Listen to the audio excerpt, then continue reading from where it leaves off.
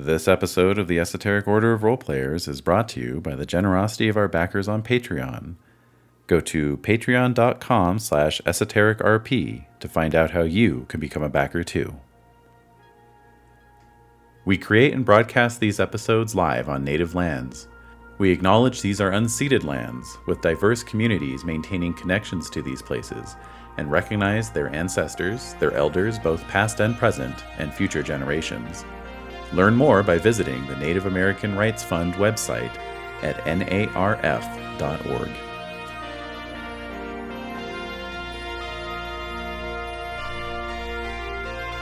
Space, the final frontier. These are the voyages of me, David Larkins, and I'm going where I've never gone before.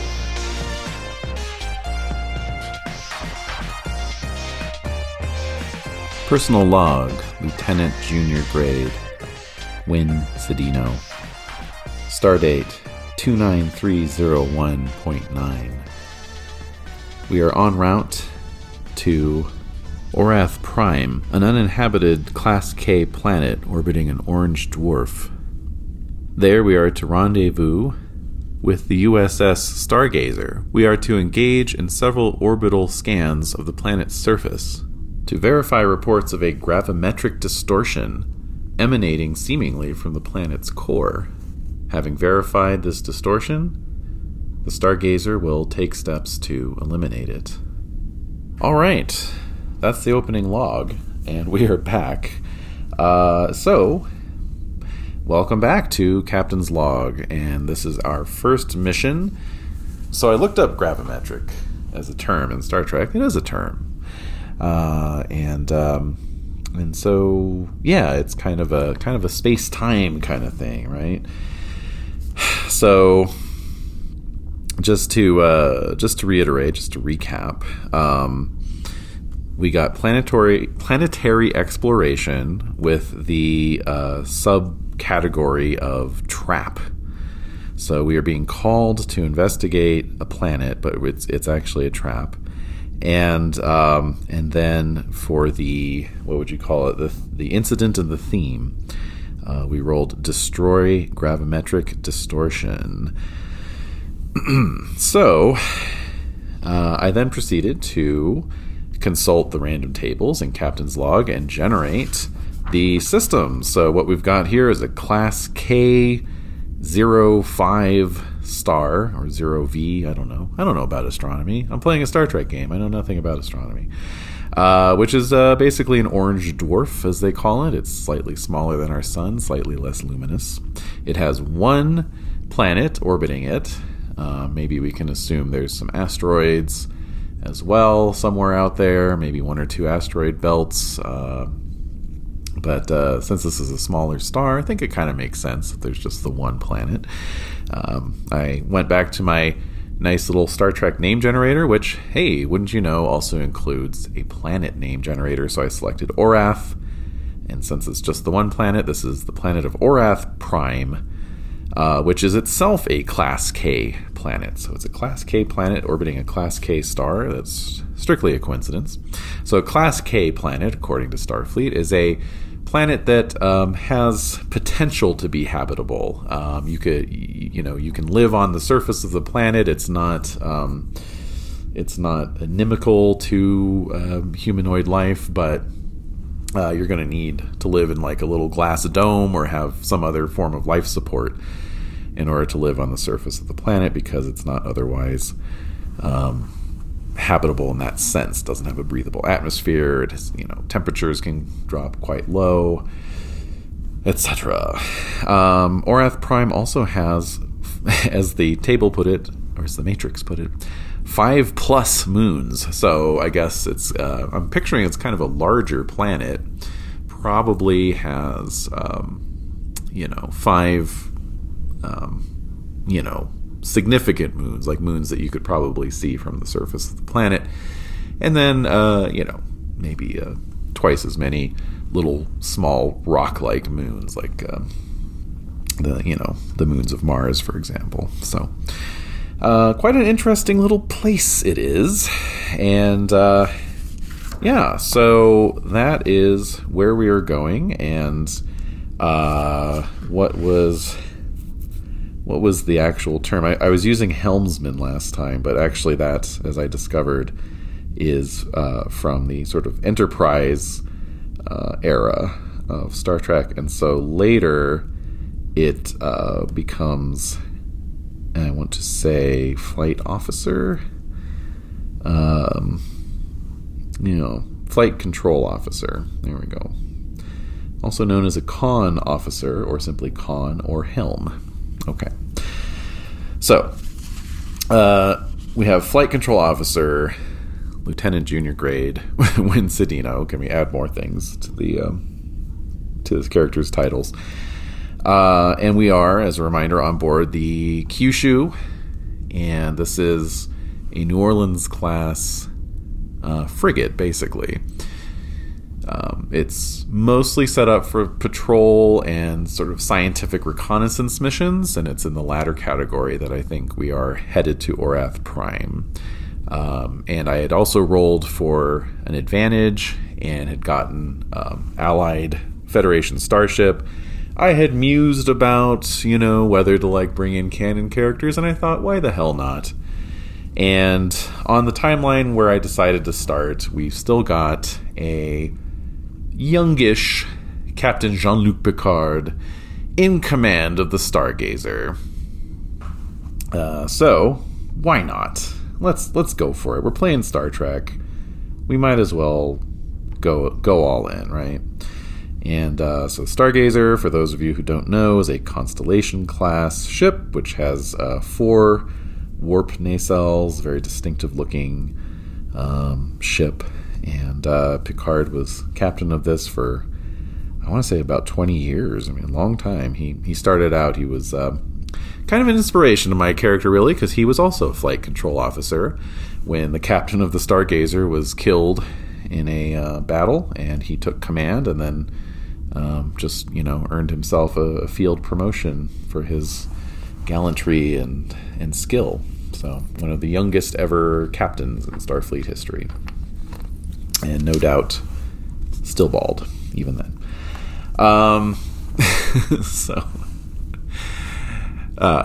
just thinking about Back to the Future, Jesus, didn't that guy ever have hair? Anyway, so we're going to be rendezvousing with the Stargazer. I'm still a little fuzzy on what exactly can be done to destroy a gravimetric distortion, but I think that's part of the point, is that we're going to play through and we're going to find out. I shouldn't know.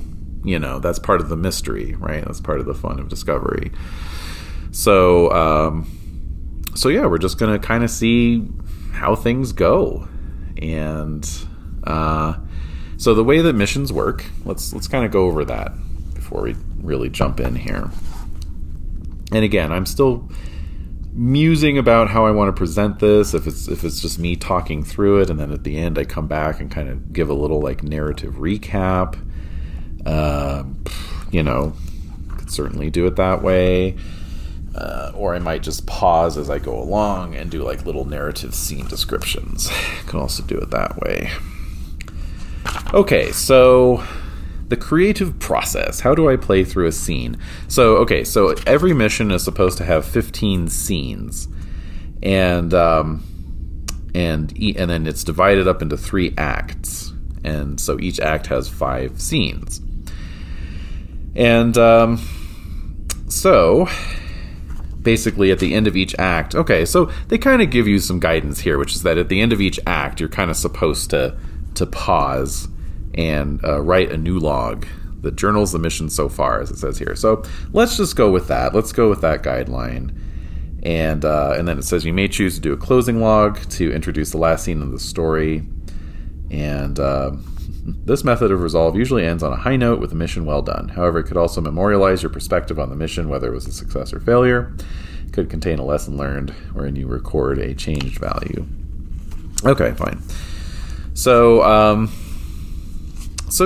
basically we're going to go through, we're going to do scenes here. And let's see. So let's just review what it says about scenes. The key to making great scenes is figuring out the dramatic question. If you want to do something and there's nothing to be revealed by your action, make a quick judgment and move on. Most scenes have an element of plot development. Whatever adventure you have in mind for your captain requires scenes where they uncover the plot. Many scenes also offer character development. This development connects the scene to your captain. You have already decided what character development you wish to see through your character's values. Values are there to be explored and challenged. A character with a value connecting them to a rival should see that rival define the character as the character defines the rivalry, etc. Scenes are likely to have one or more dice rolls. These rolls should not impede the flow of the story, but offer interesting directions for the story to go based on success or failure of the roll. Failure should not mean the game stalls until a success is rolled. It means you might have to choose a different path. Yes, yes. Key element in scene pacing is knowing where to start and where to end. Yeah, indeed. Get right to the thrust of the scene. If you're questioning a prisoner, start the scene in the brig with the prisoner offering the information for a price. Okay. Okay. So, while you are on a starship, it's also important to determine what's close at hand. So, are we within a star system or in interstellar space? We're within a star system. Are there any phenomena nearby, such as nebulae, wormholes? No. We rolled for that. If in a star system, are there planets? Yes, covered that. So I think we're going to open the first scene in orbit around Orath Prime, and so classic Star Trek opening shot with the Kyushu orbiting the planet, and let's see. I don't know if the Stargazer's shown up yet or not, so let's roll for that. So we're going to do a probability matrix, and we'll just do a 50-50 on this one.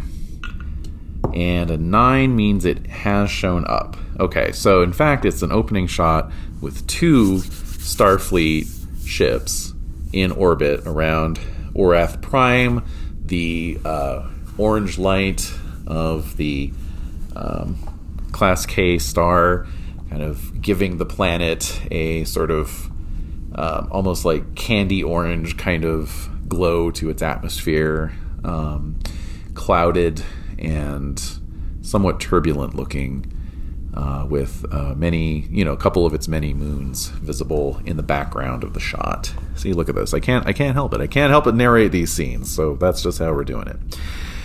Okay, so all right, so we're on the bridge of the Kyushu. Wynn is at the helm. I actually found a pretty cool rendering of a New Orleans class bridge, and I'll put that in the show notes. But this is by an artist named Tadeo Dioria, and judging by their website, they just do these kind of 3D model renderings of different ship bridges for like pretty much any Federation class warship you can name. And they note here that this was a custom job they did actually for, what did they say? Made as a paid commission for the roleplay group Star Trek Distant Horizons. So shout out to them, I guess. This is actually for the USS Lafayette, but close enough, you know. It's a New Orleans class. That's what matters. So if you just picture the Enterprise bridge from Next Generation, just shrunken down slightly. So it's still got that sort of egg-shaped command dais, although in this case it only has 2 seats rather than 3. And then it has the helm and the navigator's positions up front, as per usual, with the view screen and everything. And then, the various stations are sort of arrayed around the back, and there's not a whole lot to the sides. The turbo lift is off to the right of the helm, looks like. And I don't think there's a ready room. There might be. Oh, yeah, there is actually. Yeah, shut my mouth. All right, so there's a ready room off to the left of the navigator's seat. Okay. So, that is our opening scene. And we've got why don't we say we've got young Picard up on the view screen, and he is talking with the captain. Obviously, we're on the bridge, so we have several bridge officers present, in addition to Wynn. So he is talking with our captain, Captain Jace Galvin. Jace Galvin. So, yeah, I went through and I went ahead and filled in all the sort of command positions, the senior officer positions. And I know I said last time I was going to largely stick to a human crew. I mean, it is not quite majority human, but half human, I guess. I don't know. But as promised, the non-humans largely stick to the cheap and easily done makeup dictum that I laid down. So, but for Jace, Captain Galvin, he is a human, and then I rolled for personality traits, and so for him I got stoic. So he's a stoic commanding officer. He and Picard will get along famously, I'm sure. Sitting next to, well, actually, I'm picturing Captain Galvin kind of standing, in fact, in front of the helm and navigation consoles, and hands clasped behind his back, as he talks to Picard, and really filling out that Federation uniform. Which I guess in the 2350s, that's actually an interesting question. I wonder what the Federation uniforms were looking like in the 2350s. I mean, I'll just assume they looked like Season 1 uniforms, aka the sort of lycra spandex onesies that they were rocking in those early seasons before Patrick Stewart was like, I don't like the way these fit my body. And so Captain Galvin's standing facing the view screen, talking to Picard, sitting back at the sort of command, I don't know, what would you call that? The command area is First Officer Varina Karinsky. She is also human, and appropriately, I swear to God, I rolled these randomly. Appropriately, for a stoic captain, we have a charismatic first officer. So, I guess certain tropes just want to come through. I don't know. Sitting to Wynn's left at the navigation console would be an ensign, who I have not generated, actually. That's interesting.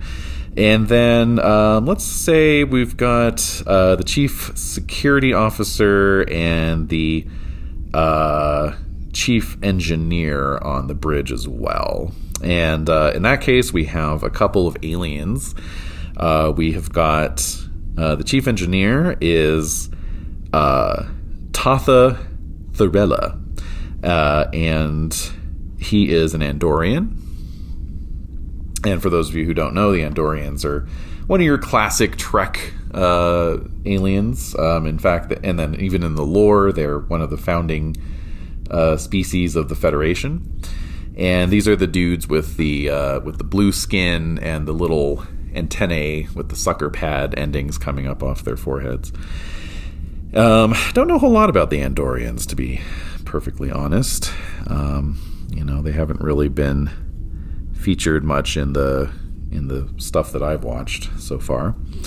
And then so that's Lieutenant Thurella to you, and their trait is agile, which seems appropriate for the chief engineer.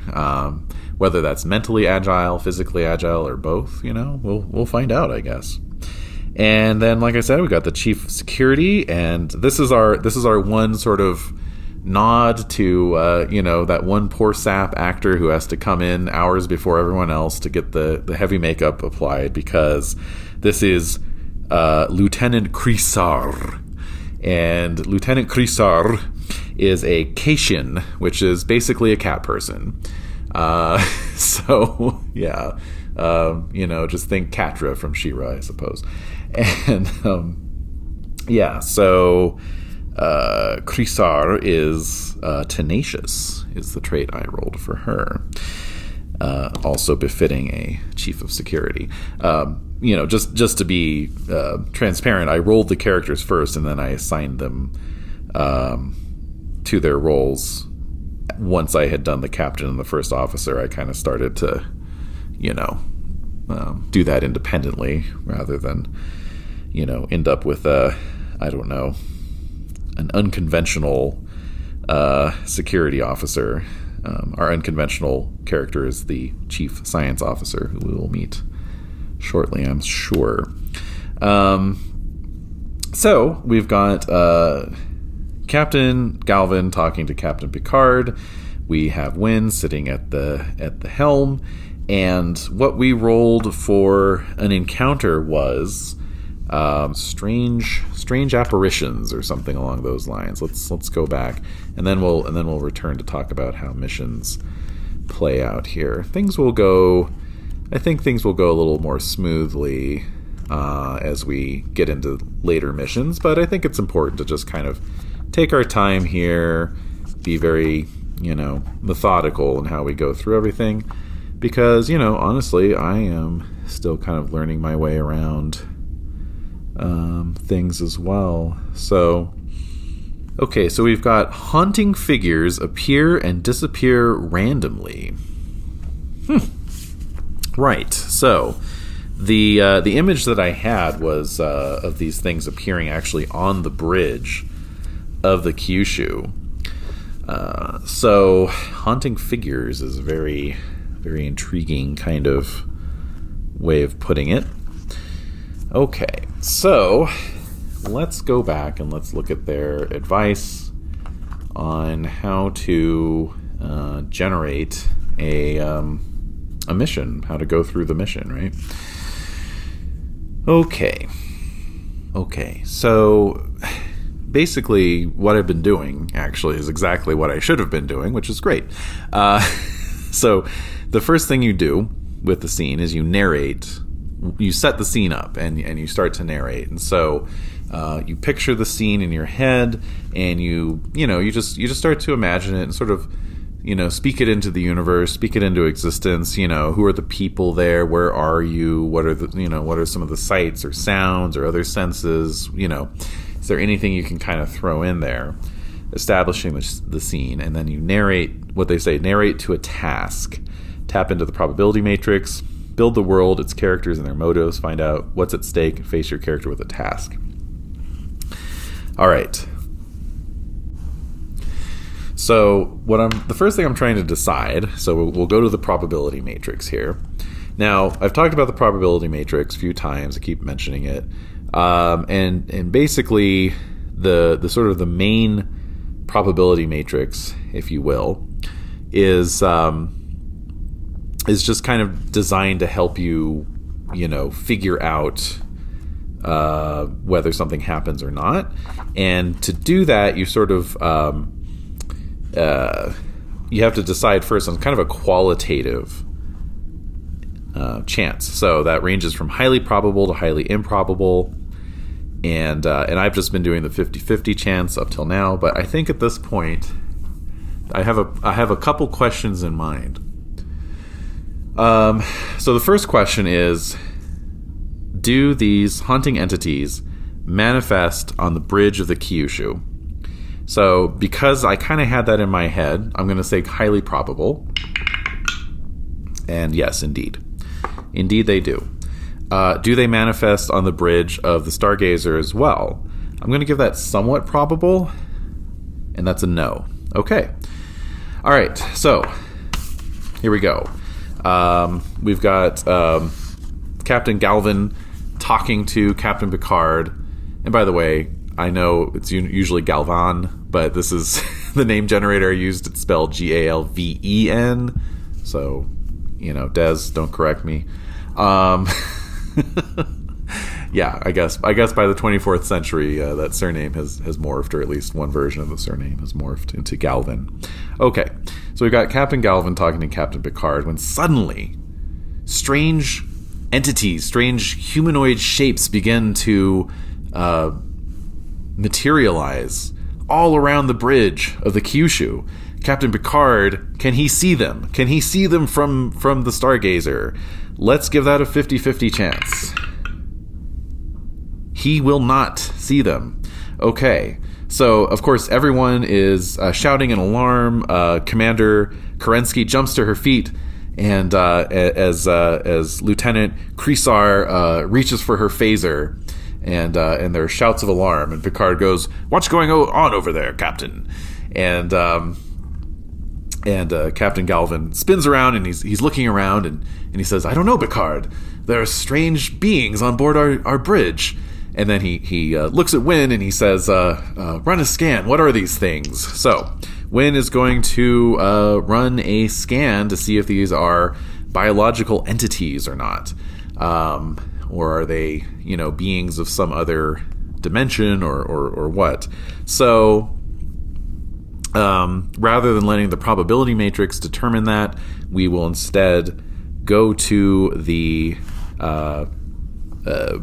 system, I guess you could say, the game system itself, which, as I discussed last time, basically I am adding my disciplines to my attributes, or one discipline to one attribute rather, and then I'm rolling against that target number on 2d20. So let's take a look at what would be a good one.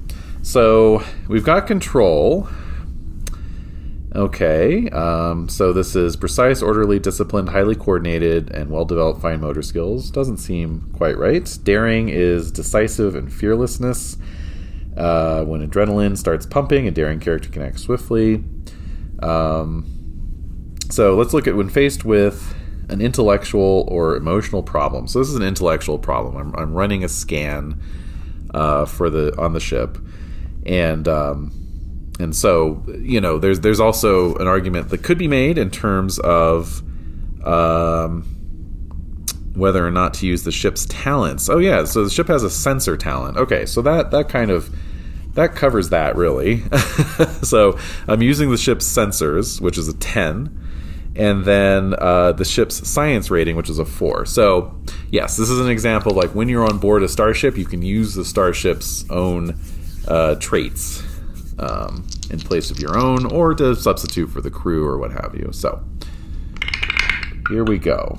All right out the bat, we got an interesting result. So like I said, I needed a 14 or less, so I rolled an 8, so that is a success. However, the other die came up a 20, and in Star Trek Adventures, much like in Pendragon, a natural 20 is not, or I should say Captain's Log, I can't really speak for Star Trek Adventures.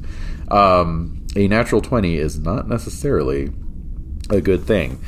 And so a natural 20 is going to generate what they call threat. Okay. You can never have more than 1 point of threat. If you attempt a task and both dice come up with 20s, you have 1 threat. That's fine. Okay, once threat is generated, it must be spent sooner or later. You choose whether threat is spent immediately or stored for later. Threat can be spent in one of 2 ways. Create a complication. You can spend threat immediately when it is accrued. If you do this, you introduce a new danger to your current scene. This is a twist to your story. Perhaps a new adversary arrives or another emergency appears that demands your urgent attention. Narrate how the situation gets worse for your captain, or roll on the threat spend matrix on page 278. You could also choose to roll on the complication matrix or any other matrix wherein things can become worse. My other option is the next action I attempt requires 2 successes instead of the normal 1. I think obviously we've got to create a complication. We got to work that trap in at some point, and this might actually be the time to find out what is going on. So we've got random threat spends, or we can roll on the complications table. Okay, so we can roll randomly. There's multiple subtables on the threat spends. So let's take a look at our options here. So we've got hostile alien entity, gravity, which of course would fit in nicely, psionic incident, ship in distress, systems failure, subspace, or temporal anomaly. I can see a lot of interesting possibilities out of all of these. Gosh. Well, let's just roll on the random table then to see what subtable to use.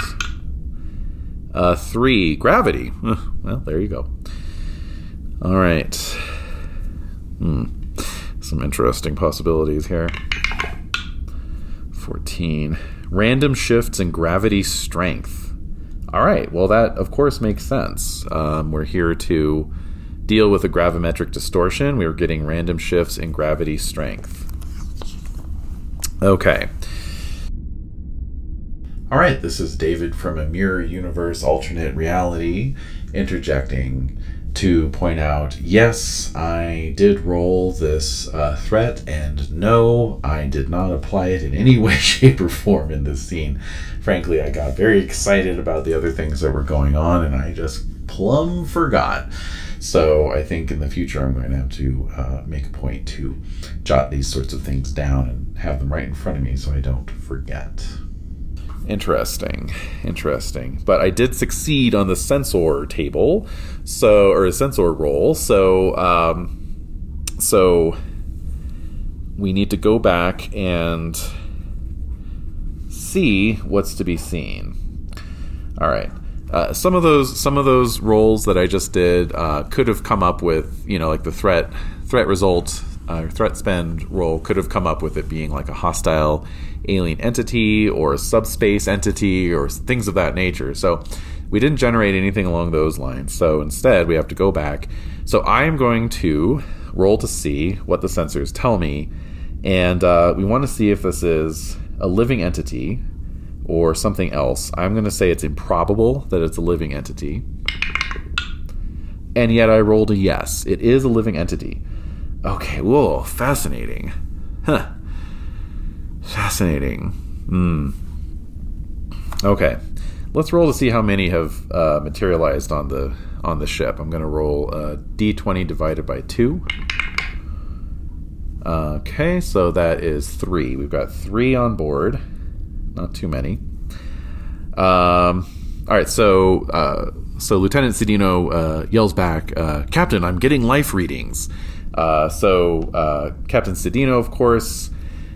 All right, Mirror Universe David checking in again to just make an observation. For some reason, my brain slipped sideways and I began referring to Captain Galvin as Captain Cedino, perhaps reflecting my secret ambitions after all. Let's see. I'm starting to get some ideas here. So Captain Cedino is going to call out, "Identify yourselves!" Now, it's very interesting that Picard couldn't see them on the view screen, right? Even though they're living entities. Or they're showing up as, as on the life scan, the biological life scan. Okay, so Cedino's going to shout out to identify themselves. Can they speak? Can they speak on a, frequency that human ears or any other humanoid ears can detect? I'm going to say, that is improbable, and we get a no. Okay. So I'm picturing these kind of like very sort of ghostly, almost like smoky kind of humanoid shapes. They're almost like shadows or something. And so you can't make out any features. And then they're not saying anything. So I think since this is a trap, I think they're here to kidnap. I think they're here on a mission to kidnap. So are they going to kidnap Captain Cedino or try to kidnap him? We'll leave that up to a roll, but let's see if they're going to try and kidnap him. I'm going to say probably. And I get a no. Okay, so that means they're just going to grab whoever's closest. So let's say they're going to just... There's 3 of them, and... how do we randomize this? So we've got... Let's just go down the line. So we've got Kerensky. I'm just going to do this on a 50-50 now. Commander Kerensky is a no. Okay. Then next we have Chief Engineer Lieutenant Thorella. That's also a no. So who does that? That just leaves 3. Okay, so they're going to go for Lieutenant Kreesar, and then Wynn, and then this so far unnamed ensign. Okay, so cool. So now we can go to a little bit of a fight. We can duke it out. So suddenly the shadow creatures sort of lunge in and they grab. They start grabbing for Wynn, and she is going to, of course, recoil away and try to fend them off. I did actually, last time I rolled that she picked up some martial arts, and so, of course, I had to go for Mokbara, the Klingon judo, and so she's going to get to employ some of that. Nice.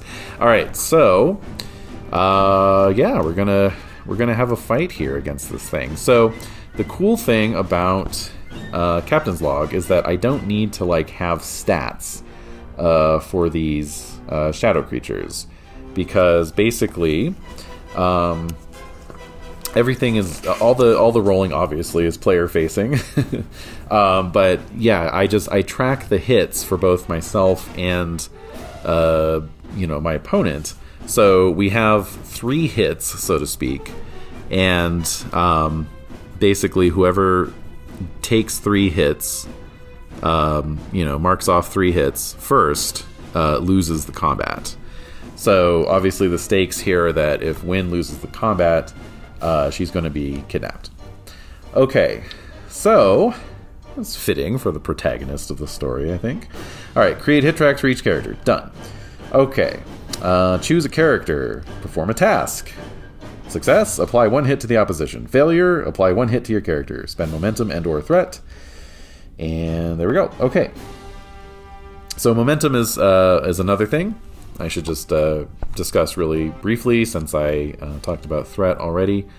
And so momentum is very similar in that you can only have 1 momentum at a time.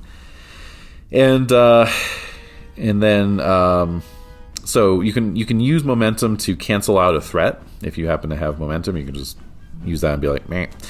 Or you can spend it to re-roll a single d20. Or you can spend it to roll on the advantage table, or otherwise add a new story element. Let's see. I'm trying to remember. It might behoove me to actually remember how momentum is generated. Because with a threat, it's very simple. It's if you roll that natural 20. But let's see. I don't actually remember how momentum gets generated. Interesting. I think is it when you roll 2 successes? That's a possibility. Yeah, here we go. Momentum represents the inertia created by exceptional success yielded from your roll, granting additional benefits. Okay, so yes, I'm pretty sure that you generate momentum if you roll 2 successes. I will double check on that, but yeah, I'm pretty sure that's the situation. All right. Anyway, won't worry about that now. I won't let that slow us down. Yes, here we go. Yeah, if both d20s roll under your target number, you not only succeed, but also gain momentum. Cool. Okay, so we have to decide who's going first, and let's see. If this was an ambush on you, the opponent likely got to strike first. If so, they may score an automatic hit. You should consult the yes-no probability matrix on page 254 to make such a determination. Okay, that's fair. It's entirely possible that, yeah, I just got grabbed. However, considering that everyone had already been alerted to these things' presence, and that Wynn is a, I don't know, puce belt in Mokbara, I'm going to say it's improbable that is the case. Oof, almost came up a yes anyway. Okay. Let's see here. Okay. Okay. Okay, so since I wasn't ambushed, since they didn't get the drop on me, I basically, the way it works is if I make my roll, and if I succeed, they take a hit. If I fail, I take a hit. So, obviously, this is going to be a case. I can't rely on the ship now. So this will be a case for security plus either daring or fitness. Okay, so now I can go back what I was doing before and, thoughtfully scratch my chin as I'm reading the descriptions of these attributes and deciding which is better. Okay, so character may use daring to strike in hand-to-hand combat. Well, there we go. Character may use fitness to restrain a foe, resist a hazard, move quickly across the battlefield. Okay, so it is daring. Cool. And presence would be to intimidate, reason, devising a plan or strategy to increase odds of success, using control to shoot at enemies. Oh, okay. So I use control for my phaser, daring when faced with violence, and I have a focus in martial arts, of course. I also have a focus in hand phasers, so I should probably remind myself what the focus can do for me. Okay, so let's see here. Alright, if the character has a focus that applies to the current task and they roll a number equal or less than their discipline rank, okay, so that'd be security, 3, they immediately create an advantage or roll on the advantage table. That advantage is now activated and can be woven into the narrative. Cool. Alright, so I'm rolling daring plus security. I need a 13 or less. If the success comes up on a 3 or less, I generate an advantage. Obviously, if I roll 2 successes, I get momentum. Let's find out. So I did succeed. I rolled a 12, but once again, the other one came up a 20. So we have now generated a threat. Alright, so I do manage to inflict a hit on that person, that thing, whatever it is that's attacking me. But I can generate a random threat spend. I think in this case, spending, using the threat to increase the difficulty makes more sense, because this, I was sitting at the helm, right? I'm in one of these cozy, leather upholstered, helm chairs that they've got. They look super comfy, and and this thing is kind of lunging at me. So it actually stands to reason that, this is going to be kind of an awkward position to fight from, right? So, this thing's lunging at me, and I sort of dodged out of the way, and, so here's an interesting question. We'll leave this up to the probability matrix. Are these things physical? Like, can you grab onto them? I'm going to give that a 50-50 chance. 10 is... yes. So, okay, so they are... Wow, so these are basically like shadow beings, but they have life signs, they have vital signs, and you can actually grab onto them. That's crazy. Okay, so I sort of, instinctually reached out, grabbed this thing. I feel like, its skin is really cold. It's like ice cold skin, and I managed to fend it off from grabbing me, but in so doing, I had to kind of twist around into an awkward position. Okay, so the next roll then is going to require 2 successes from me, 13 or less. Ha! I did it! A 5 and a 9. Okay. Alright. So, 2 boxes down, and the third roll, we're back to the normal requirements. Oh, but I rolled a fail. I just failed outright. So we are struggling in this seat, and trying to... it's trying to overpower me, basically. And it's starting to kind of get the upper hand, maybe. We'll find out. Aha, no. In fact, I rolled 2 successes, which means I just generated a momentum and filled in the third box on that one. So, I think I'll be holding on to that momentum. Let me just remind myself really quick what it does for me. Let's see. So I can do a reroll. I can add an advantage. Oh, that's right. or eliminate a threat. Okay. And then we just filled in the third box on the combat. So once we have done that... Oh, that's right. You can also spend... Yeah. Okay. So I forgot that in combat, there's a couple extra options for both momentum and threat.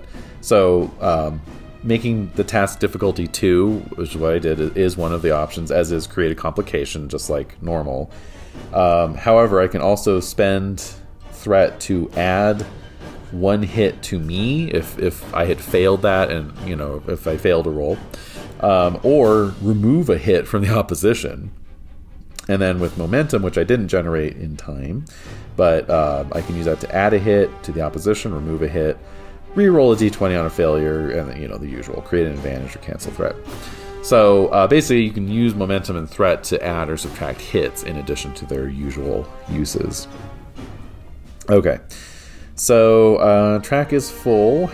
Okay, and okay, the fight is over, and let's see. Okay, once you're injured. Okay, well, I'm not injured. I'm fine. Getting back into the action. Narrate how you get back into the action. It could be a temporary cure. Oh, well, that's if I was injured. Okay. All right, cool. So there are rules for extended conflict. We just want to get, like maybe a more epic fight going on, but not in this case. Okay, so I'm going to spend that momentum to generate an advantage, though, because I am curious about what might happen there. So, okay. So I think I can roll on the advantage table, but let's just see. Okay, there's a lot of page flipping involved in this game, but I was anticipating that. Thank you for coming along with me on my page flipping journey. Okay. You may choose to add new and exciting variables to your adventure by making up an advantage, consulting the advantage matrix, or rolling on another matrix of your choosing. Narrate how this advantage or element makes life easier for your character. Okay.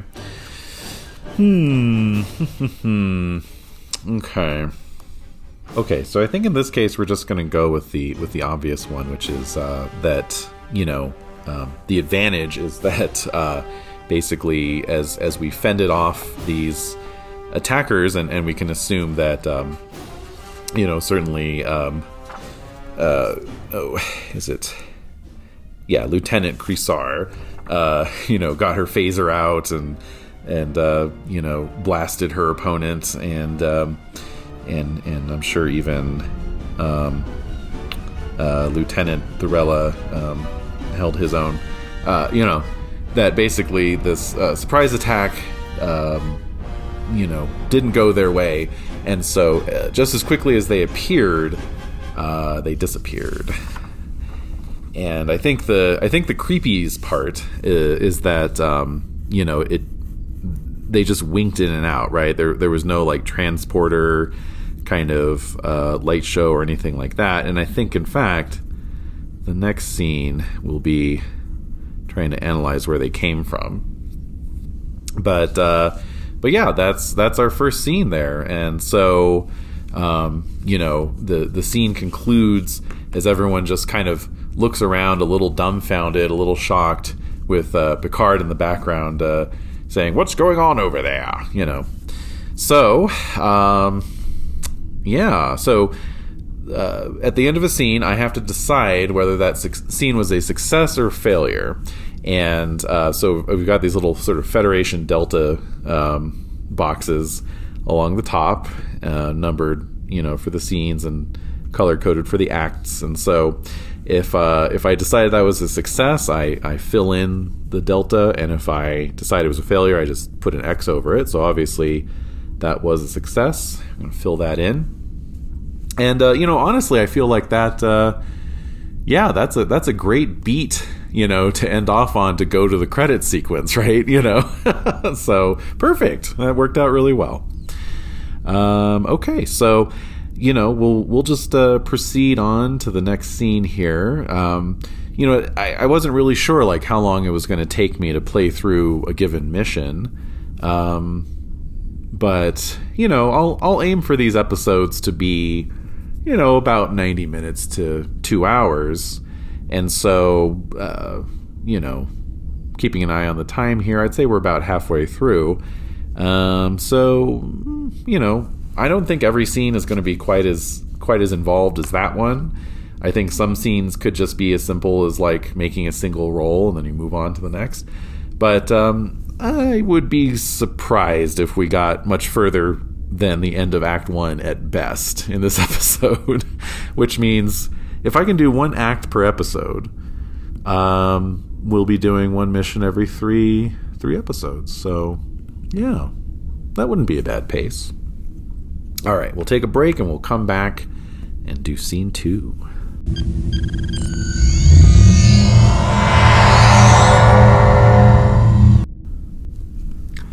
All right, so we are back and we are going to do scene 2. So I think this is shortly after the incursion onto the bridge, onto Kyushu's bridge, and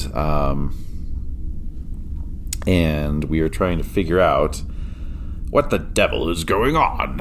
So, let's see. Oh, by the way, I went ahead and generated the name of that other ensign. So we've got Newton Kehoe, and they are an ensign. And I have a notion. We talked in the last episode about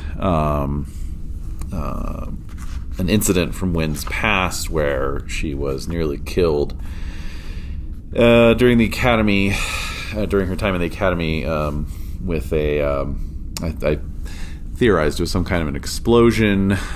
So obviously some kind of engineering lesson gone seriously awry, or perhaps a training mission that went off the rails, and it was the fault of a fellow cadet.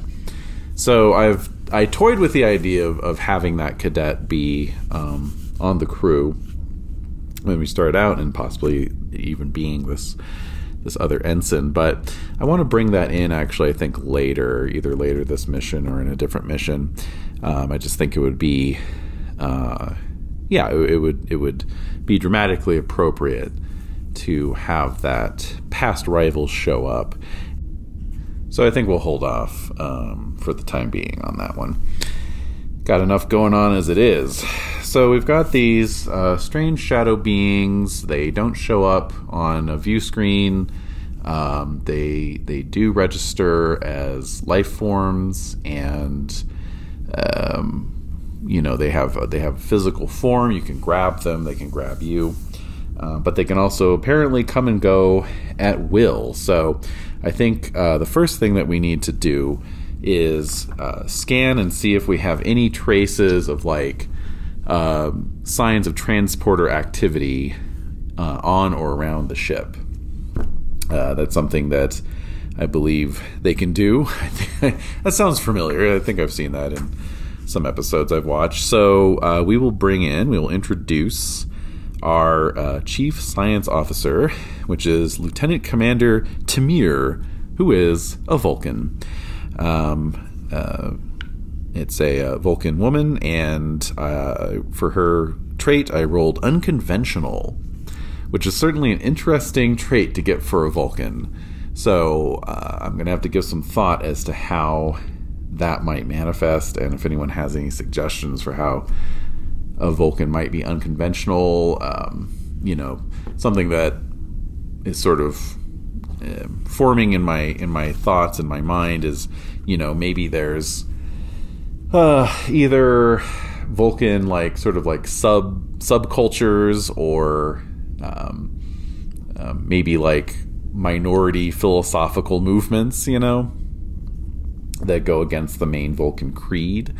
I don't know. Or it could just be something simpler where, she's just kind of unusual for a Vulcan. Like, her personality is somewhat non-Vulcan-like, But anyway, she and Captain Galvin are, going over some data that they've pulled up on the ship's computer. So we're going to roll the ship again. And I think sensor plus, sensor plus science, let's just say, or engineering. They're the same value. And that's going to be a 14. Here we go. Okay, 2 successes. That brings up an interesting question, which is whether that generates momentum or not. I'm going to assume it does. I think I recall just reading if you roll 2 successes. I don't think it's stipulated it has to be a roll for yourself per se. So we're going to generate some momentum. And in that case, I think rolling an advantage, we'll just cash that in right now and roll up an advantage there. So, very interesting. So we're going to find out what exactly they determined. And I, honestly have no idea. So let's find out. Okay, so momentum spend. Generating random momentum spends. Okay. All right, so advanced warning might be appropriate. Danger revealed might also be appropriate. Let's see here. A heretofore unknown danger had been lurking in your midst, but you detect the peril before it's able to inflict harm. Perhaps a hidden foe has been scheming to disrupt your plans. You're able to manage the situation before they can act. You've also got advanced warning. You're tipped off to potential danger. The early warning helps you prepare for the peril or allows you to avoid it entirely. Okay, so let's see. I'm just kind of looking over some of these potential outcomes. And I think we'll go with danger revealed. All right. Computer archive search turbines up danger. Ah, perfect. All right. Here we go. Let's see. So, okay. I have to describe the scene, don't I? All right, so we're still on the bridge. Yes, so Lieutenant Commander Tamir has joined us, and as I say, she and Captain Galvin are kind of, I described the bridge earlier. If we just imagine some of these screens and information banks are located sort of behind the main command area, against the back wall, sort of. And again, look on the show notes. I'll have a link to these visuals. I think would be quite helpful if you're having trouble visualizing. But Captain Galvin and Commander Tamir's faces are sort of somewhat underlit by the computer screens as they pore over the data. Wynn is sort of standing by, having gotten up from the con, and so they are combing over the data, and I think we have Tamir punching up, a few numbers. This is the thing they do on TNG a lot. Is there's just a lot of they're just punching that touch screen like a lot, So and little bleep bloop bloop bleep bloop bloop bleep bleep bloop bloop bloop, and so we've got potential danger revealed, right? Or rather, the ship's logs. Here, I've already forgotten what I rolled.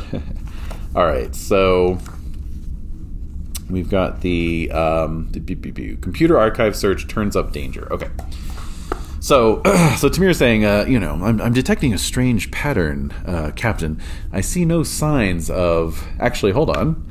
Let's go to the probability matrix. I think it's likely that Tamir, or I should say probable, that Tamir sees no signs of actual transporter beam activity.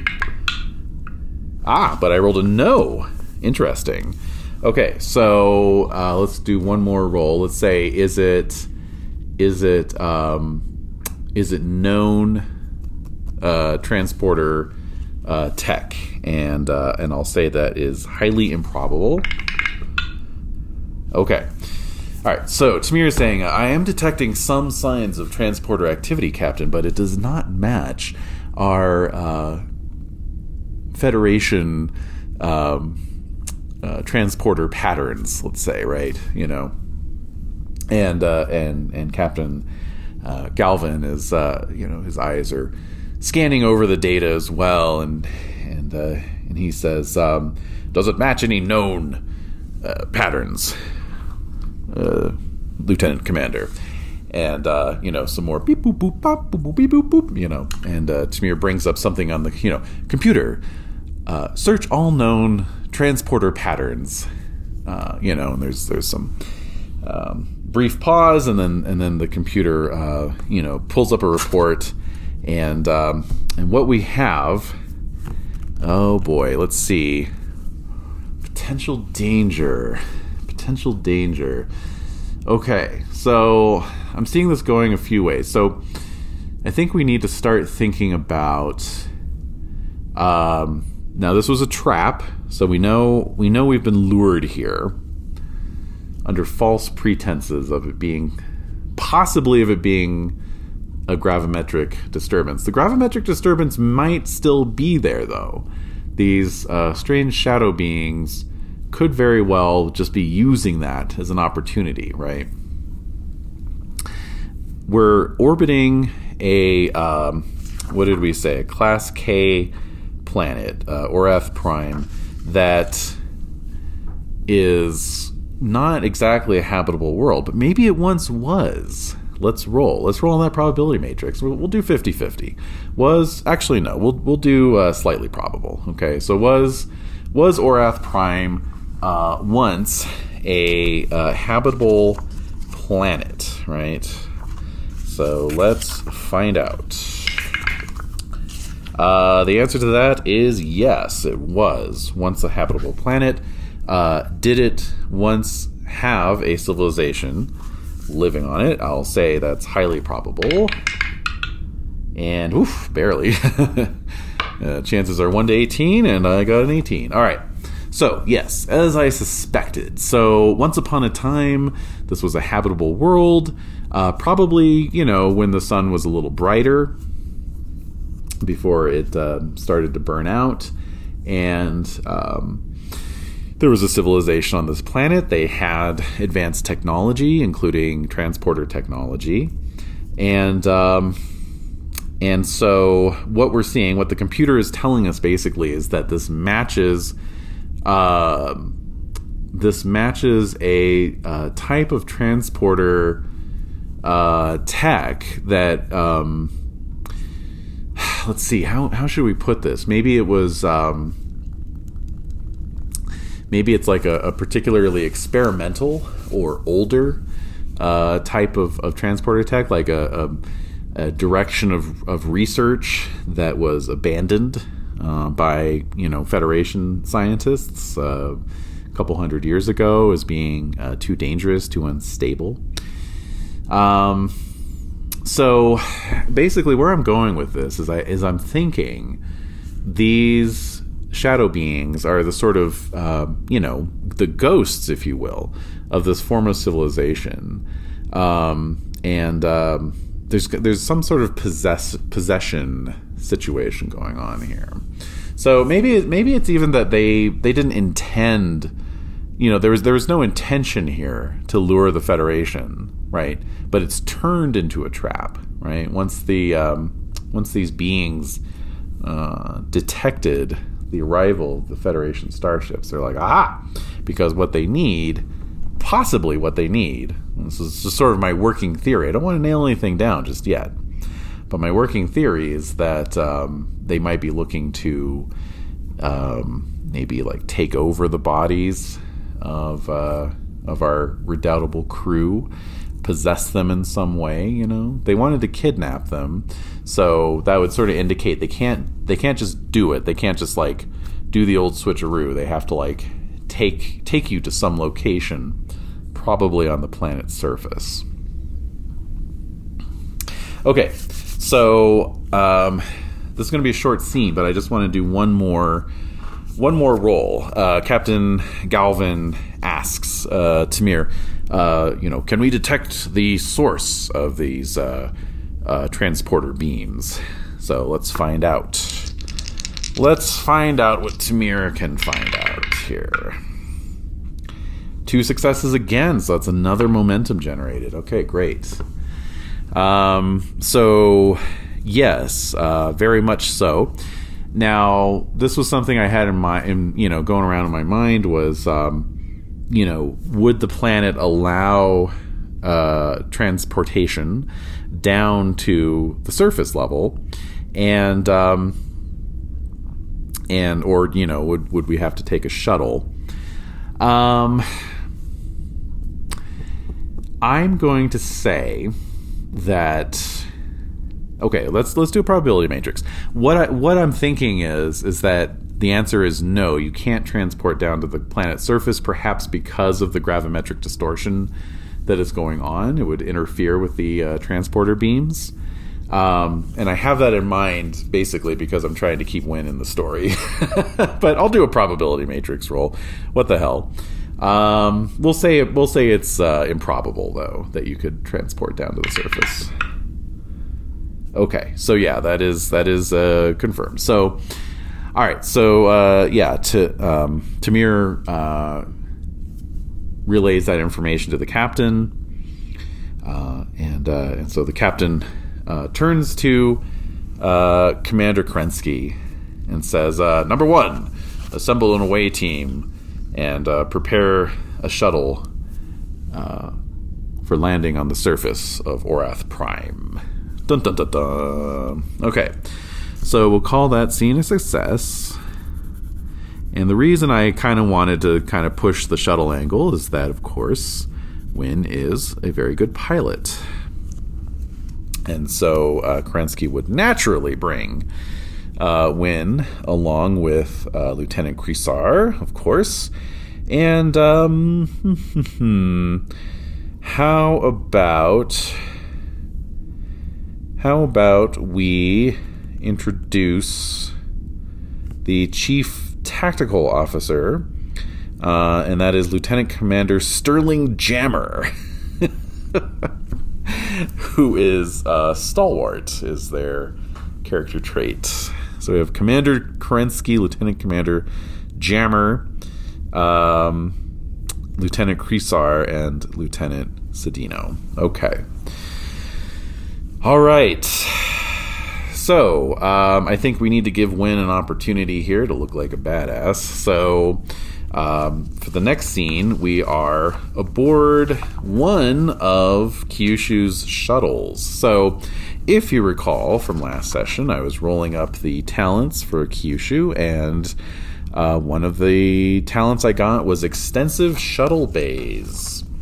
So, I was giving that some thought because I believe, essentially what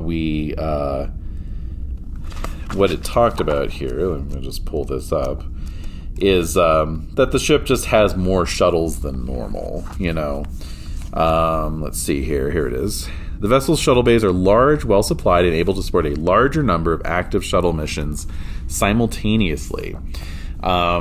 I also picked up the Utopia Planitia source book for Star Trek Adventures, which is kind of the Starfleet source book because it's got a lot of great stuff in it. This section brought to you by Modifius,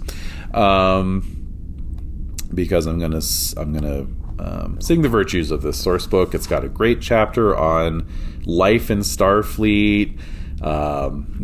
What you do aboard ship, what you want to give thought to in terms of number of shifts, and we'll kind of get into that. We'll cover that maybe in future episodes or future missions even. It's got a great random table for what kind of game are you playing when you're hanging out with your fellow crew, or what kind of martial arts are you training in, or what holodeck simulation is going on right now, so pretty cool stuff. And, of course, it's got a lot of information on different ships and ship classes and so forth. Interestingly enough, according to this source book, I had looked up on Memory Alpha when the New Orleans class came into service, and it was 2320-something. According to this source book, the New Orleans class did not come into service until 2364. And it also note something. New Orleans-class vessels are often named after places or people of the Mississippi Delta of North America. None of that really seems to align with the stuff I've seen on Memory Alpha. Like I said, the images of the bridge that I'm using were for the USS Lafayette. And then we've got the USS Kyushu. There was one or two others that Memory Alpha lists as being New Orleans class. I don't remember any of them having anything to do with the Mississippi Delta. I mean, that would make sense with the New Orleans class and everything. But, I didn't see all that until long after I decided on the ship and the time frame. So after a little bit of thought, I decided to just stick with what Memory Alpha has to say. But anyway, all that aside, canon conflicts in Star Trek? Ugh, never. I've never heard of such a thing. It does have a nice little section on shuttlecraft or small craft even.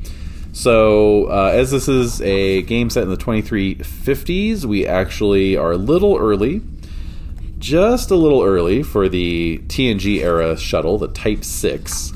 So we're actually still rocking the Class F shuttle, which is the little rhomboid looking dude with those hanging rocket pods that we know and love from the original series. So this is an old design, and it's been much modified and changed over the years. And so I decided that Kyushu with multiple or extended shuttle bays has 3 of these bad boys. One is just a standard Class F shuttle. Then we've got a Vulcan modification that has an improved warp drive, so it's handy for sending it out in, if you need the range, you've got that option. And then I think we have also got the Type 18, which is a Tellar modification, which has high resolution sensors on it. So that's kind of the craft you would send down to the planet surface if you want to do some more like kind of close in sensor readings, sensor sweeps. And I'm kind of like trying to decide. So do we want to go with the standard Class F, or do we want to take the Type 18 down? Because of course we're kind of looking for signs of these weird shadow beings. So I think actually we're in the Type 18. So that replaces the rugged design talent with high resolution sensors. So let's see what that does for us. But anyway, I want to give Win a chance to just kind of do some piloting here, since that is our forte. Let's see here. Rugged design. Okay. The ship is designed with the frontier in mind, with a durable construction and easy access to critical systems that allow repairs to be made easily. Okay. And then we have, what did I say? High-resolution sensors can gain large amounts of accurate data, though they are extremely sensitive. Okay, good to know. All right, so obviously this is kind of a more narrative approach. Let's see. If the ship has a talent that applies to the current task, you roll equal to or below the ship's system's number. Immediately roll on the advantages matrix. That advantage is now activated and can be woven into the narrative. Okay, so basically, if I'm doing a sensor sweep and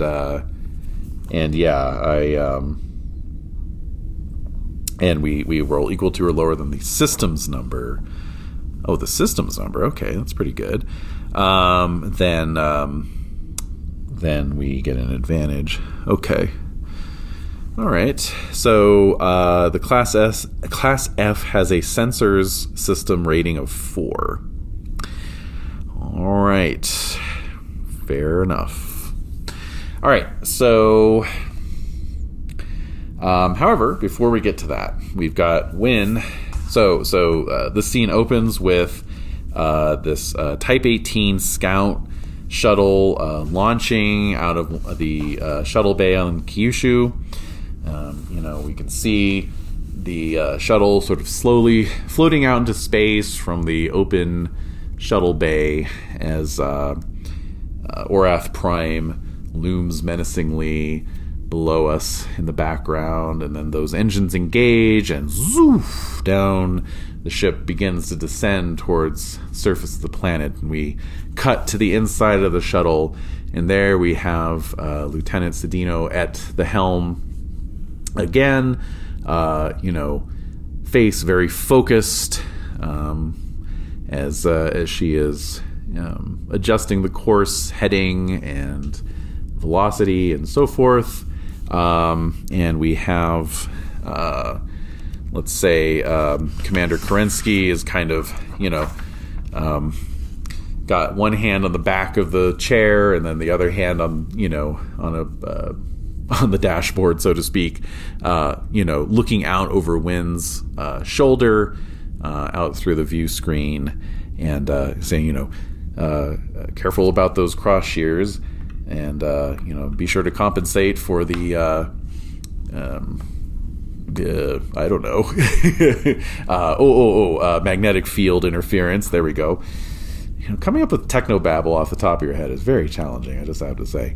And so I think Wynn, aye, Commander, and then Commander, I seem to be encountering some strange gravimetric disturbances as we enter the atmosphere. So, what we're going to do is try and pilot our way through the gravimetric cross shears that are occurring thanks to this strange phenomenon that's going on this planet. So that's something, we haven't really... We're kind of getting an idea of what these strange haunting entities are, but we don't really know what's going on with that gravimetric disturbance. Is it related to the entities at all? Is the planet, reaching the end of its lifespan and it's going to, sort of tear itself apart? Does it have something to do with the ancient civilization? Is it, kind of the equivalent of, something down in the core of the Earth that was, some sort of... geothermal power plant that they constructed, and you know what I mean? I don't know. We shall see. But first we have to see if Wynn can pilot her way through this gravimetric disturbance. So let's see. I don't think... Well, okay, so the shuttle has a structure of 5. So that's one possible approach, would be to, roll control plus structure to try and sort of prevent damage to the ship. But I think I'll just go with command plus control plus con, even though that's lower chance of success. Pat myself on the back for nerfing myself there. Do I have any focuses that might apply? Let's see here. Not really, sadly. Okay. So, do I have any values? So, I don't know if I talked about the mechanical use of values yet. I did mention last episode that when you use or challenge a value, you cross it off and you replace it with something at the end of the mission. So you can only use it once per mission, and then you have to replace it with something else entirely.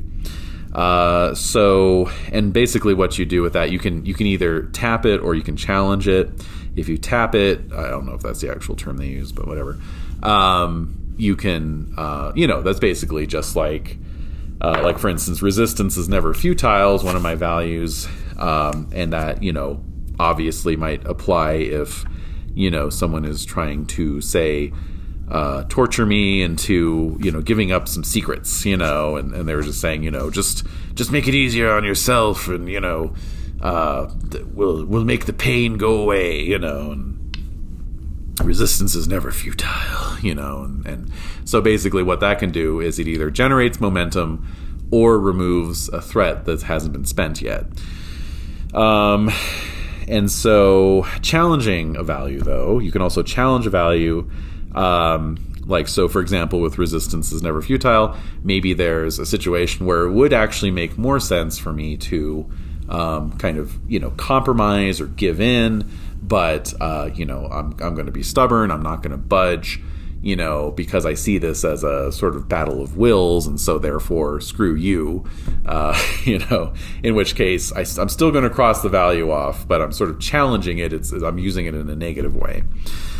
So I'm just looking, act with confidence even if you don't feel like it, could certainly apply. That could certainly apply. Yeah, you know what? Let's do it. Let's do it. All right. So, yeah, because, internally Wynn is feeling very unsure of herself right now. She's never had to pilot a ship through gravimetric distortion. Very few people have. And she's got Commander Kerensky like literally leaning over her shoulder, so you don't want to like screw it up in front of the first officer, on top of everything else. And Lieutenant Cedino just says, not a problem, Commander. I got this. All right, so that generates momentum. So I could use that for a reroll, if necessary here. So I very well may. But let's see. Let me just remind myself really quickly here what else I can use it for. Let's see here. Eventually I'll remember this. Oh, right. I mean, of course, I can use it for generating an advantage or eliminative threat, which there isn't one at the moment. So I'm going to hold on to that in case I need to re-roll one of my 2 dice here. If I roll two failures, I'm going to very much want to re-roll one of those. Okay, here we go. Interesting. Okay, I'm rolling a lot of natural 20s today, I just have to say. I guess when you're rolling 2d20 every time, right? Okay, so I got the classic success on one die and generating a threat on the other. Now, I didn't spend that momentum, so I think what I'll do is I'll spend it right now to eliminate that threat. Just immediately eliminate that threat. So we'll cancel that out, thankfully. Whew, okay, and so Wynn, punches a few, boxes, a few symbols on the touchscreen, and there's a ba-doop sound, and makes the appropriate adjustments to offset the gravimetric distortion field, and we are through and we are down onto the planet's surface. So that is scene 3, and that is another success. So incidentally, at the end of the mission, I count up the number of successful scenes versus the number of failed scenes. And, if I have more successes, I guess I win the scenario. If I have more failures, I lose. That's about it. I mean, there's no, as far as I could tell, there's no, actual sort of, lasting impact for whether you win or lose. I don't know, you don't, your character doesn't benefit or suffer due to the outcome. I think it's just more for your own sort of edification, Okay, so we are on to scene 4 here. We're cooking right along. So I'm definitely going to just keep this to Act 1, even though I think it'll make for a somewhat shorter episode. Maybe next episode I'll do 2 acts, I don't know. But this has definitely been a good learning experience in terms of what I need to familiarize myself with, etc., etc. So, what parts of the book I should go back and review some more. So, that being said, I think for scene 4, we've got the shuttle on the surface of Orath Prime. So, I'm picturing an orange sky and gray, rocks and dirt, stones. Very barren, no signs of life whatsoever, no vegetation, nothing like that. and a strong but and steady but not terribly overwhelming breeze or wind blows, buffeting the shuttle with a constant stream of dust. And the shuttle door and ramp open, and out come our intrepid away team. They are wearing environmental suits because the atmosphere, as we established on Orath Prime, is not breathable. So we've got, a couple of the team, including Lieutenant Cedino, with their phasers in hand, ready for trouble as they look around. So the very first thing we're going to do is we're going to consult the probability matrix and see if there's anything visible, because this was basically the shuttle landed where the sensor scan said the sort of transporter particles originated, right? So we're going to see if there's any visible like structures or other indications of intelligent life in this immediate vicinity on this set, if you will. I'm going to say that is probable. And yes, indeed. Okay. So the next thing I'm going to do is I'm going to roll. I'm going to go to the encounter matrices, and I'm going to roll on the abandoned places matrix. And we'll see what is to be seen. All right. Home with hidden doors. Okay, interesting. I have to think about what that means exactly. And is there anything else we can roll on? Let's just, nothing just yet, I don't think. Nothing just yet. Okay, so, Lieutenant Cedino, points through the blowing dust and says, Commander, structure over there. And we can see a sort of boxy, very kind of simple-looking structure, just visible through the blowing dust. And as the away team approaches, it does indeed seem to be some kind of habitation, but there are no visible doors or windows or other, ports of entry into this structure. Okay, so Commander Kerensky orders the away team to spread out, look for a way in. So that gives our hero an opportunity to perhaps spot something. Okay, so this brings up an interesting question. What is the equivalent of a perception roll, And in this case, I think, insight seems like a likely choice. I think perceptiveness was even... Yeah, perceptiveness is listed as one of the defining characteristics of insight. And I think we'll go with engineering for the discipline, since we're kind of,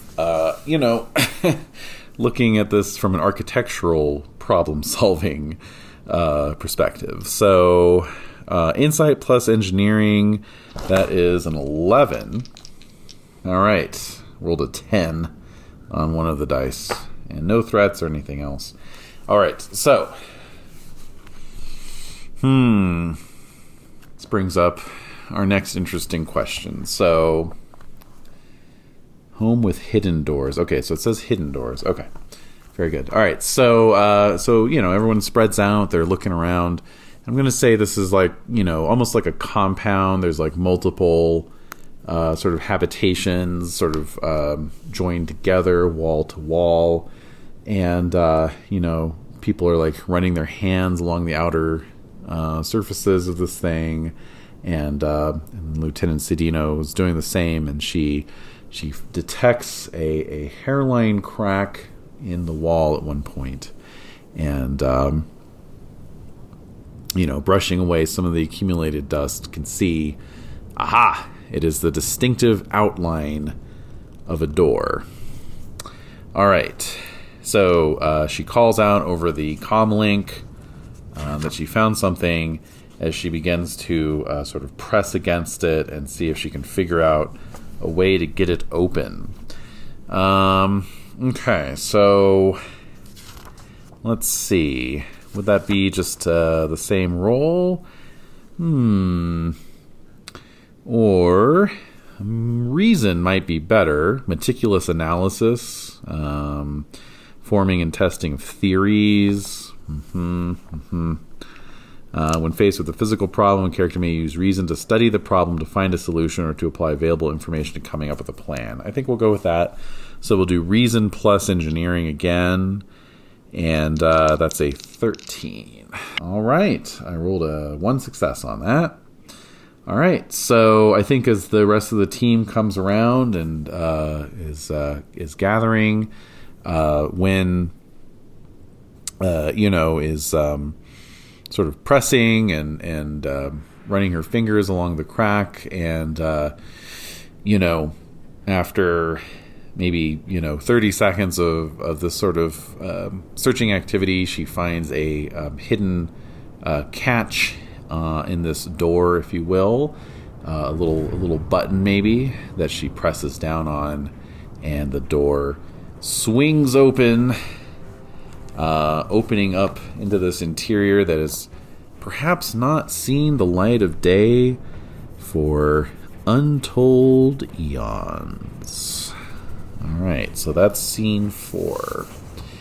So scene 5, obviously, this is the last scene of the act, and we've got a nice, one thing the book talks about is kind of try and look for ways to direct the narrative in, so that you have interesting act breaks. And so obviously this will make a good act break as we head into the interior of this ancient civilized ancient city, I should say, of this long forgotten civilization. And who knows what is within. I'm thinking about it. I'm thinking about how we're applying these rules here.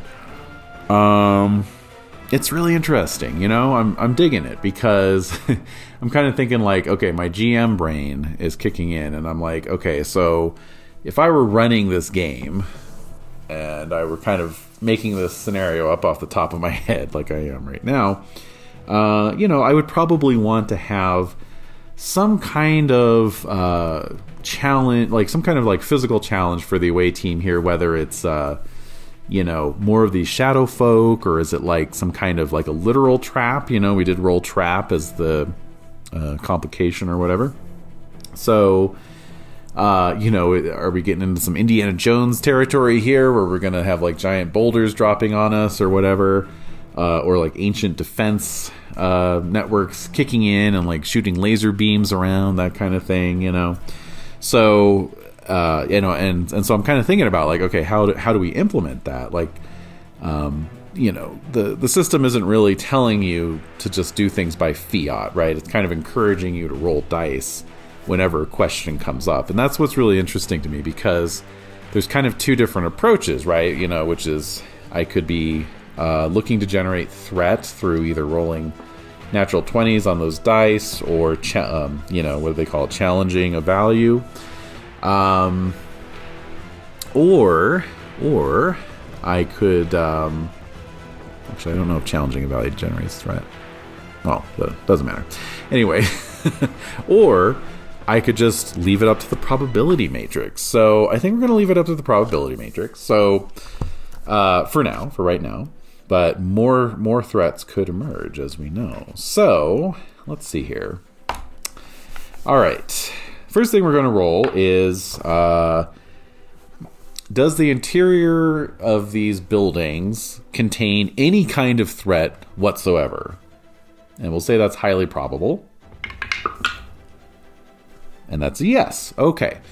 So next, we're going to say, do these buildings contain ancient defense networks that will trigger to try and eliminate an intruder? And I'd say we'd call that somewhat probable. And that's a no. All right. Well, I was a little excited by the idea of a bunch of laser beams shooting out of nowhere, but some other time. Okay, and do the surface levels, do these upper levels of these abandoned buildings contain any of these shadow people? And for that, I will say it is somewhat improbable. And yet I rolled a yes. Interesting. All right. So we're going to end Act 1 with a little bit of action here. Okay, so our intrepid away team and their little Star Trek-y environmental suits with their faces illuminated inside their helmets are making their way into this windowless, mostly doorless compound, so it's like pitch dark inside. So now flashlight beams come on as everyone moves inside, and so the beams are playing around the interior of these buildings, and even though they are in these environmental suits, there's a sense of great antiquity, despite all the blowing dust outside. The interior, like the floor, is covered with only the finest layer of the finest dust, leaving just the slightest footprints to mark their passage. And it's almost like these were practically airtight on the inside, seemingly untouched by the ages, and yet empty, I think. Actually, hold on, probability matrix. Okay. I'm discovering part of the system is developing an instinct for when to roll on the probability matrix. So we'll say it is probable that these buildings are entirely empty. Oh! Ha! See, that's why we roll. We get surprised. So no, these buildings are not entirely empty. In fact, they are still. They still have all their sort of interior furnishings. So now we're getting into some Pompeii kind of shit, right? So let's ask the probability matrix. Oh, great and mighty probability matrix. Do we see signs that the residents of these buildings were just going about their day before something catastrophic happened?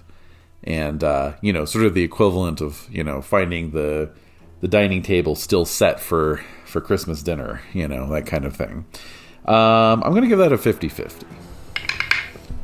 Because I really don't have a strong feeling. And that's a yes. Okay. So we're, our away team, we're commenting over our comm links and sort of back up to the bridge as well. Come in with, the crackling kind of CB, like, find it that the site was abandoned with great haste, Captain. And then, Wynn says, yeah, over here I'm seeing signs that it almost looks like they were right in the middle of sitting down to a meal. I could swear these are place settings, And of course, we as the viewers, as they're making their way through this pitch black interior with their flashlight beams sort of swinging around and illuminating this scene of a sudden disaster, we as the viewers can see lurking humanoid shapes moving in the shadows. The shapes are even darker than the shadows being cast by the ambient light from the flashlights and the daylight outside coming in through the open portal. And so really my only question is, oh great and mighty probability matrix. Is anything else going to happen before our inevitable action scene here that's going to close out Act 1? So 50-50 chance again. And we get a no. Okay, so we're going to go straight to the action. All right. So, So last time we had a combat, I mentioned that there's a possibility of an ambush. And so I think in this case, we're just going to go straight in with that. We're going to have that ambush happen as because we're on the Shadow People's home turf here.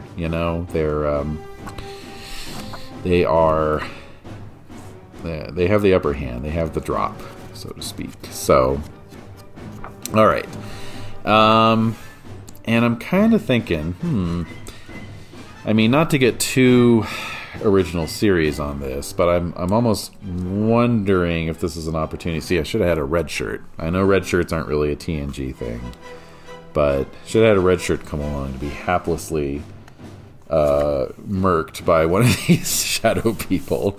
As the way to kick off the action scene, right? But let's see here.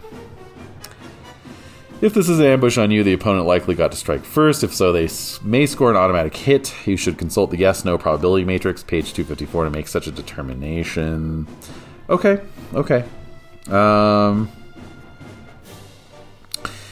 Help determine if an injury occurs. Okay. All right. So let's see. We had who did I say? We have Kerensky. We have Lieutenant Commander Sterling Jammer, Chief Tactical Officer, and then who else did I say? Lieutenant Commander Tamir, right? Or no, sorry, Krisar, Lieutenant Krisar. Okay, so I'm gonna say that they get the drop on Lieutenant Commander Jammer. And I'm going to roll the yes-no probability matrix to see if he gets injured. 50-50.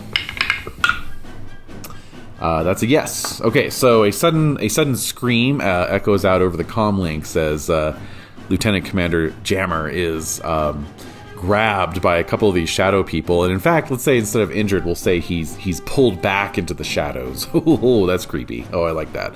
Okay, so he just disappears. So his a sudden scream cut off, and let's see, let's give Kerensky a chance. So she's gonna whip around and kind of like see if she can, she's calling out, Jammer, where are you? And she's got her tricorder out, and she's scanning to see if she can pick up his vitals. And I think, again, rather than rolling on a skill type thing, we'll just do the probability matrix there. And I think these things have made off with him, so I think it's improbable that she's going to find any vitals. And then, in fact, no, she does not. So he has disappeared. So good. And but at this point, our stalwarts team has spotted these other shadow folk, and so I think while Kerensky's doing the tricorder scan, Krisar and Wynn are going to open up with some phaser action here, because come on, we gotta have some phasers. So I have the hand phasers focus, which means if I roll a 3 or less, because that is my security rating, I think it was like I generate momentum, so cool beans. I don't want to burn a value just yet or do anything like that, so I believe we established that control was the attribute that you use. Let's see. Yeah, for shooting. Okay, so it's control plus security, so that is a 12 or less. Here we go. We are shooting and got 1 success. Okay, cool. So the combat doesn't really differentiate between like hand-to-hand versus ranged. So 1 success means I do damage to them. Probability matrix. How... let's see. Is it likely that Wynn can get off another shot before some of these shadow people are on her, right? Because they're rushing in. We'll say that's somewhat improbable, and that's a no. Okay, so a couple of these shadow people are like rushing her, so she's going to have to resort to her Makbara. Sorry about my Klingon. Training. And sounds kind of Scottish. Mokbara. So we're just going to be duking it out here, but I did manage to at least zap one of these guys. You know, the phaser beam lights up the interior of this ancient complex and hits one of these shadow guys, and you know, there's a brief moment where he's sort of frozen there, and then just ceases to exist as his atoms are dispersed to rejoin the universe. All right. May we all be so lucky. Okay, so... all right. Here we go. We're going to fight it out. We're going to duke it out. It is daring plus security, so that is a 13 or less. Again, I have a focus here, so if I roll a 3 or less, good things happen. And, still got good things happening here because I rolled 2 successes. So that is generating a momentum. So I do 1 damage, and I'm going to spend that momentum to give myself a +1. Okay, so Wynn successfully fights off her opponents. I'm going to say she, uses some of her Makbara training to, flip one and then, dodge out of the way of the other. She's still got her phaser in her hand, and so she hits both of them with close range phaser blasts. Let's see how well Grisar did. We'll just make a quick roll here. Security plus weapons, I guess. And okay, 1 success. That's fine. So Grisar is holding their own as well. So now we'll go to the probability matrix, and we will ask the matrix. Let's see. How about are more shadow people going to appear? It's just a yes or no question. So are more shadow people going to appear? I'll say 50-50. I roll a 3. Uh-oh. Okay, so we got more coming in. Alright, so Wynn is going to try and zap him here with her phaser. And let's see, so that is control. Okay, 12 or less. Okay. Alright, oof, that was almost a 20 there. Alright, 1 success. And again, we will ask if we can get off another shot before they close in. And that is a no. Okay, so much like last time. Okay, here we go. Switching to Mokbara. Alright. Oh, another 19. Wow. Okay, 1 success there. So they are at 2 hits. We just need 1 more hit.